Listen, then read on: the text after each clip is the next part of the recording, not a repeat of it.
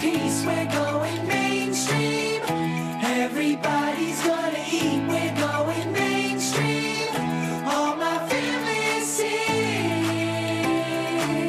See you on Main Street, we're going mainstream. From Wall Street to Melrose Avenue, We're going mainstream. venture capitalists to athletes to We're creators going mainstream. to the person who's collected trading cards We're going mainstream. in a collision of culture and finance. We're going mainstream. James, welcome to the Alt Goes Mainstream podcast. Thanks for having me. Pleasure. I think fascinating things to talk about given your work at BlackRock in terms of the types of assets that you focus on investing into, as well as how you think about distributing those products, not just to institutions, but to retail investors. We'd love to unpack all that on today's episode. But first, would love to hear a bit about your background, work that you do, and how you ended up in the alt space. So I've been at BlackRock for 18 years now. I oversee the overall credit business. And that's really three verticals. It's all of our leverage finance product. And think about that as high yield, broadly syndicated bank loans, some structured product. And then our private credit businesses, which direct lending, opportunistic and distressed, and some event-driven hedge funds. And then lastly, some of our multi-sector product as clients look to diversify away from those single products and into something that is more broad. But that's the scope. How have you thought about the evolution of your business on the private credit side as both markets have changed and investor interests have changed in terms of the types of assets they want? Things like direct lending strike me as something that's more recent phenomenon in the private credit space. How did you think through all of that? Yeah, no, so the interesting part about credit, it's evolved as an investable universe. The public credit markets have been growing for the last 25, 30 years, largely in the US. Europe has followed, and you're seeing emerging market countries continue to grow that.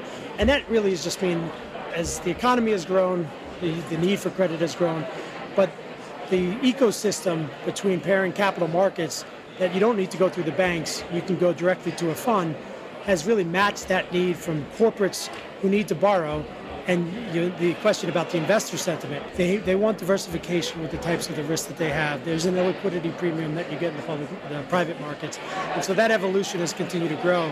And as that has paired up, that private credit market has really grown broadly at the institutional space, as you touched on, really now moving towards the wealth space. I want to touch on that because BlackRock has really been an innovator, not just in product manufacturing, but also product distribution, both internally, what you've done with Aladdin, and now what you've done with a company like iCapital, which is providing distribution capabilities to the high net worth channels. How have you thought about distribution of the products that you have, and how has that changed over time based on different types of investor interest? Sure.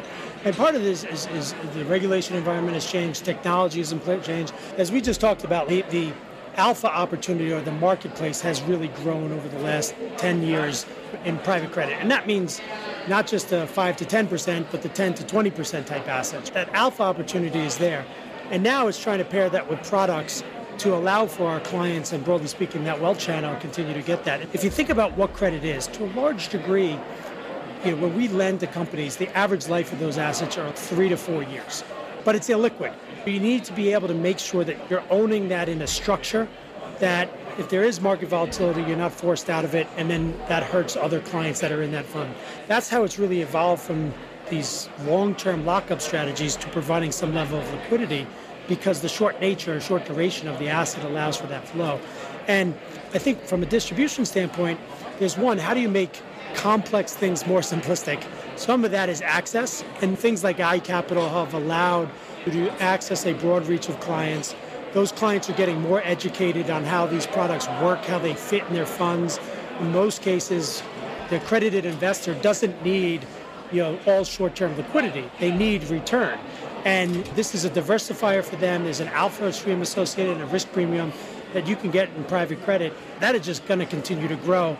And new products and innovation around that and technology distribution are the big factors there. Have you had to think about the way in which you structure products? If you had to think about that differently for institutional clients that you have at BlackRock, and now as you build out the retail or high net worth channel, structure products differently for that cohort as well? On the margin, both of them have the same understanding of that. If I can get anywhere between a 200 basis point to a 5-6% as you go into opportunistic lending of a risk premium in the private markets, that's what they're seeking. And then what's the balance of that ownership? An institutional client may not have the same short-term liquidity needs, so they're willing to lock up in a longer-term structure, have a longer investment period, and harvest, and you see that a lot in the private equity model. But on the retail side, you have some investors like that, certainly the high net worth, the ultra high net worth, but there's a lot of clients who at least want to have some flexibility, not just that they're getting income, but they have the ability to change that in 4, 5, 6 years. So providing some level of liquidity is an important aspect of that, because there's such a diversity of ownership across the accredited investor base. When it comes to liquidity, you see platforms like iCapital have a secondary market for liquidity. There are other platform providers out there doing that. Is that something that you want to do internally at BlackRock and create liquidity options, or would you rather rely on third-party external technology providers to build that kind of fintech innovation capabilities that funds like yourself can then access? I would say from our tech team, they would look at both. Obviously, there's a lot we're doing within what we're building and in our Aladdin systems, acquisitions that we've made as well to bring that in. Our starting point is that wealth channel that as you go from the qualified investor to the accredited investor, like you say, use the important called investor in our business. And our main thing is, how do we allow them access to these strategies? How do we make that complexity and the simplicity of K1s, document structures, easily available for them? Because a household doesn't have the same infrastructure as an institution to manage all of these funds. That's something that we certainly are obviously trying to build a lot internally, and then we'll constantly look for other options externally to augment that. You touch on something, the difference between qualified investor institutions and individuals in terms of how they consume a lot of that information post-trade or post-investment. There's also a lot of education that has to be done pre-investment, particularly as the rise of the retail investor or the high net worth investor continues to occur. How do you think about educating the end client and also the wealth manager, the intermediary who you're often dealing with at BlackRock about this product or this asset class? It is very decentralized. There's obviously huge platforms that people can work through and partners that we've had that gives a broader reach. But as people get more control or want more control and understanding of their investments and their portfolios, because they're working hard to make the income and then they want it to work for them and compound that. Content is important. The distribution of content is important. So some of the things that we're doing at BlackRock is putting a lot of materials together on how these asset class work, how they might fit in somebody's portfolio, and then how do you actually access them and those type of things. A big part is just producing that content and then working with some of our partner groups or being able to access that directly to some of those channels is an important aspect of that, and technology is a key disruptor there. I can't help but ask this because BlackRock has long been an innovator. If we think about it, the ETF industry is not that old. It's 20 or so years old, and BlackRock was also incredibly innovative in educating the market on ETFs.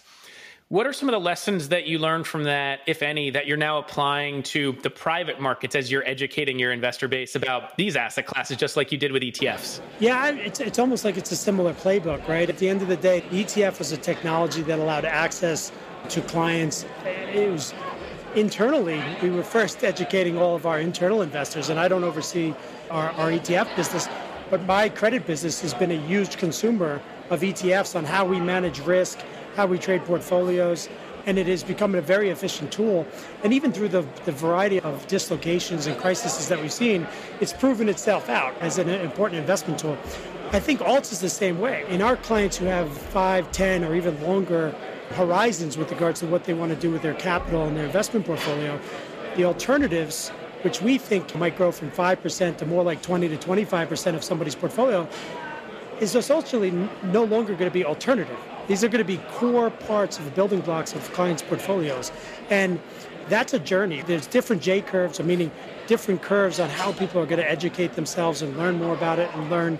And we're still doing that with ETFs. There are newcomers to that space and how it works. Alternatives is going to be the same way on these asset classes. But also, most importantly, how can one of these clients and how can the accredited investor use this in their portfolio? and how does it make it work for them with regards to the diversification and the alpha that they can get. So to loop this back around to the other side, how do you think the changes in the distribution side are impacting and informing how GPs think about the private credit world in terms of types of assets they invest into, the way they structure their funds, things like that, as you're both creating product manufacturing and also allocating to other managers as well through your fund strategy? I would say it's the driver. We try to marry what do we think the alpha opportunity is in the market, what is available out there, and then what are our client strengths. That's our business. They're an asset manager, and we need to create outcomes for our clients. As you see those consumer trends and we have the ability to structure something, how do you marry that? And the wealth client is, we've launched products now in the 40X space here in the US that are marrying liquid credit with private equity. We've now launched Fund CredX. It's got liquid credit that is marrying it with 40 to 50% allocations into private credit. So the ability to get and earn that income stream and anchor clients' portfolios is delivering on those outcomes that they're looking for and using that distribution tool. So really important to understand how they can access, who can access that from a regulatory standpoint, what works, and from a risk perspective, how do we make sure that we're marrying their needs. As you think about a lot of this product innovation, what in your mind is next for the alt space and in particular, given the world of the alt space that you focus on, private credit? That's a good question. I think you'll continue to see a balance between niche products. You even see this in the ETF space where people are looking at a certain niche alpha stream, whether that's an energy ETF. In alts, you'll have the same thing where you're going to have some portfolios or clients that are going to want to build from a bottoms up. At the same time, you'll see more portfolios that are more of this whole portfolio solution where they want to be a low-touch investor and they were looking to access a variety of different alts portfolios. And so things that are more solutions-oriented, the ability to pivot over time. I think you'll see more evergreen structures because of the short, certainly in credit because of the short nature of that. You see that in the BDC space or the business development companies. But the ability for clients not to every 3 years search for something new, but to continue to compound and deliver a better outcome for them over the long term. That all makes sense. And I think there's a lot to do in the private credit space. I'm curious as to how much, in particular, given that it was just in the news today that your colleague Larry Fink said that he thinks crypto's usage could be boosted, particularly given the volatility in the markets and all of that. How do you think about the world of crypto and how does it interact with your world in private credit? I would think about crypto in the sense of it's certainly got a long-term trend associated to that. Like any technology, it's in its early stages where there's a lot of startups, there's a lot of different cryptocurrencies that are being created. Blockchain technology is here to stay. It's an innovation. I think those trends will continue to grow. There certainly will be a consolidation. There's been some first mover advantage with things like Bitcoin and Ethereum. But that ecosystem, not unlike the transition that you're seeing in energy finance, the transition you see in e-commerce, crypto's the same way. And that architecture is going to need investors and capital. So as crypto has grown, we've been able as accreditor investors not just to invest in crypto as a currency, but we've also been able to invest in a lot of the architecture that's creating that crypto. And you think about storage, technology in the ecosystems, data rooms and things like that. And so those have provided a broad range of opportunities. And at the same point, like anything, you're looking through what is that disrupting and who's going to be a loser in that transition. You mentioned something that's really interesting, which is market structure evolutions that can be applied to crypto. I think that can more broadly be applied to alts. iCapital is a piece of that market structure evolution. There are a number of technology providers, pre to post trade or post investment, that are part of that market structure evolution. I think that's part of the reason why alt goes mainstream, and it has been going mainstream. So at BlackRock, you've been an innovator in that too. Some people may not know about all the things you've done on the technology side with businesses like Aladdin. How do you think your view and understanding of market structure evolution and the application of technology has impacted how you've approached the alt space on the private credit side and also more broadly? Yeah, it's a good point. And then just to draw the correlation, if you think about combustible engine autos moving towards EVs or electronic vehicles, that's a trend that's going to take time, but there's an entire infrastructure need to shift and change that. And as you call it with regards to alts, as the market demand for alternative product continues to grow and that becomes an ecosystem that drives finance, there's the evolution of the infrastructure that needs to happen, and technology is a key component part of that. That, for us, is a big growth area in multiple ways, and you've seen us make some acquisitions. But Larry and Rob, Larry Fink and Rob Capito, they built a lot of our infrastructure with Aladdin being the core, starting with back to Charlie Halleck. That's been a lifeline of our online business. That runs in our oversight and how we run risk in all of our portfolios. We've made more recent acquisitions with regards to eFront and continue to build on that.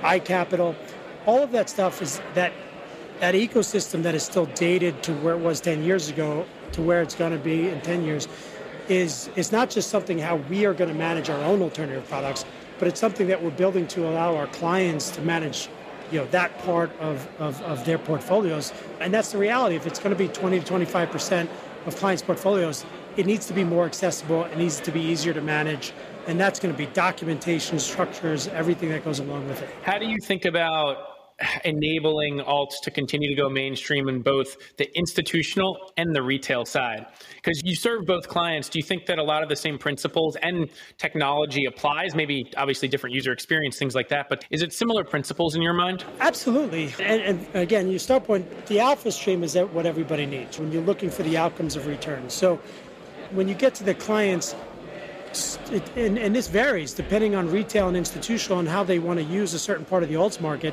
they're going to have a view of how much liquidity they need up front, what is their return target for their goals, and what's the duration of that. Is it in the retail space, somebody that might be building a foundation that has a 30-year perspective to it versus somebody who's going to retire in the next month? All of a sudden, their needs change. So that is like the main driver.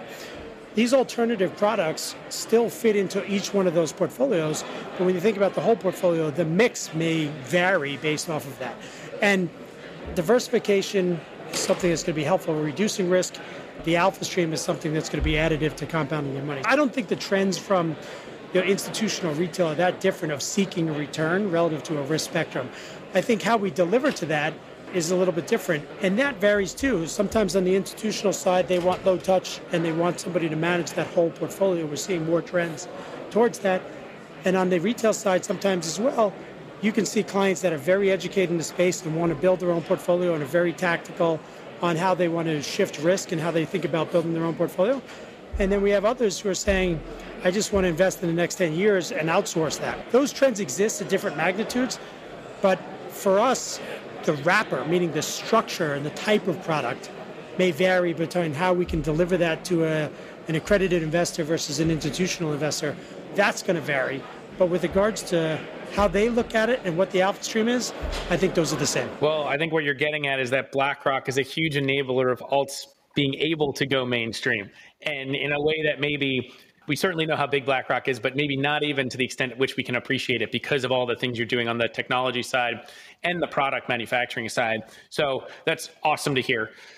Final question, which I always ask every guest, is what is your favorite or most interesting alternative investment? Right now, I think that the volatility that you see in the market, and you're in a regime change from an economic picture as you've gone from quantitative easing, massive amounts of liquidity during the pandemic, to something that is a bit of a crosswind. And that dispersion, I think, is going to create a significant amount of opportunities to lend to companies. We call it opportunistic lending, but where you can get structure, pricing, and you allow for companies to transition through that. And we think about this as being able to achieve mid-teens type returns, but really working with these companies, lending with a lot of downside protection, allowing them to get through the next 2 to 3 years and being able to structure that with some upside appreciation.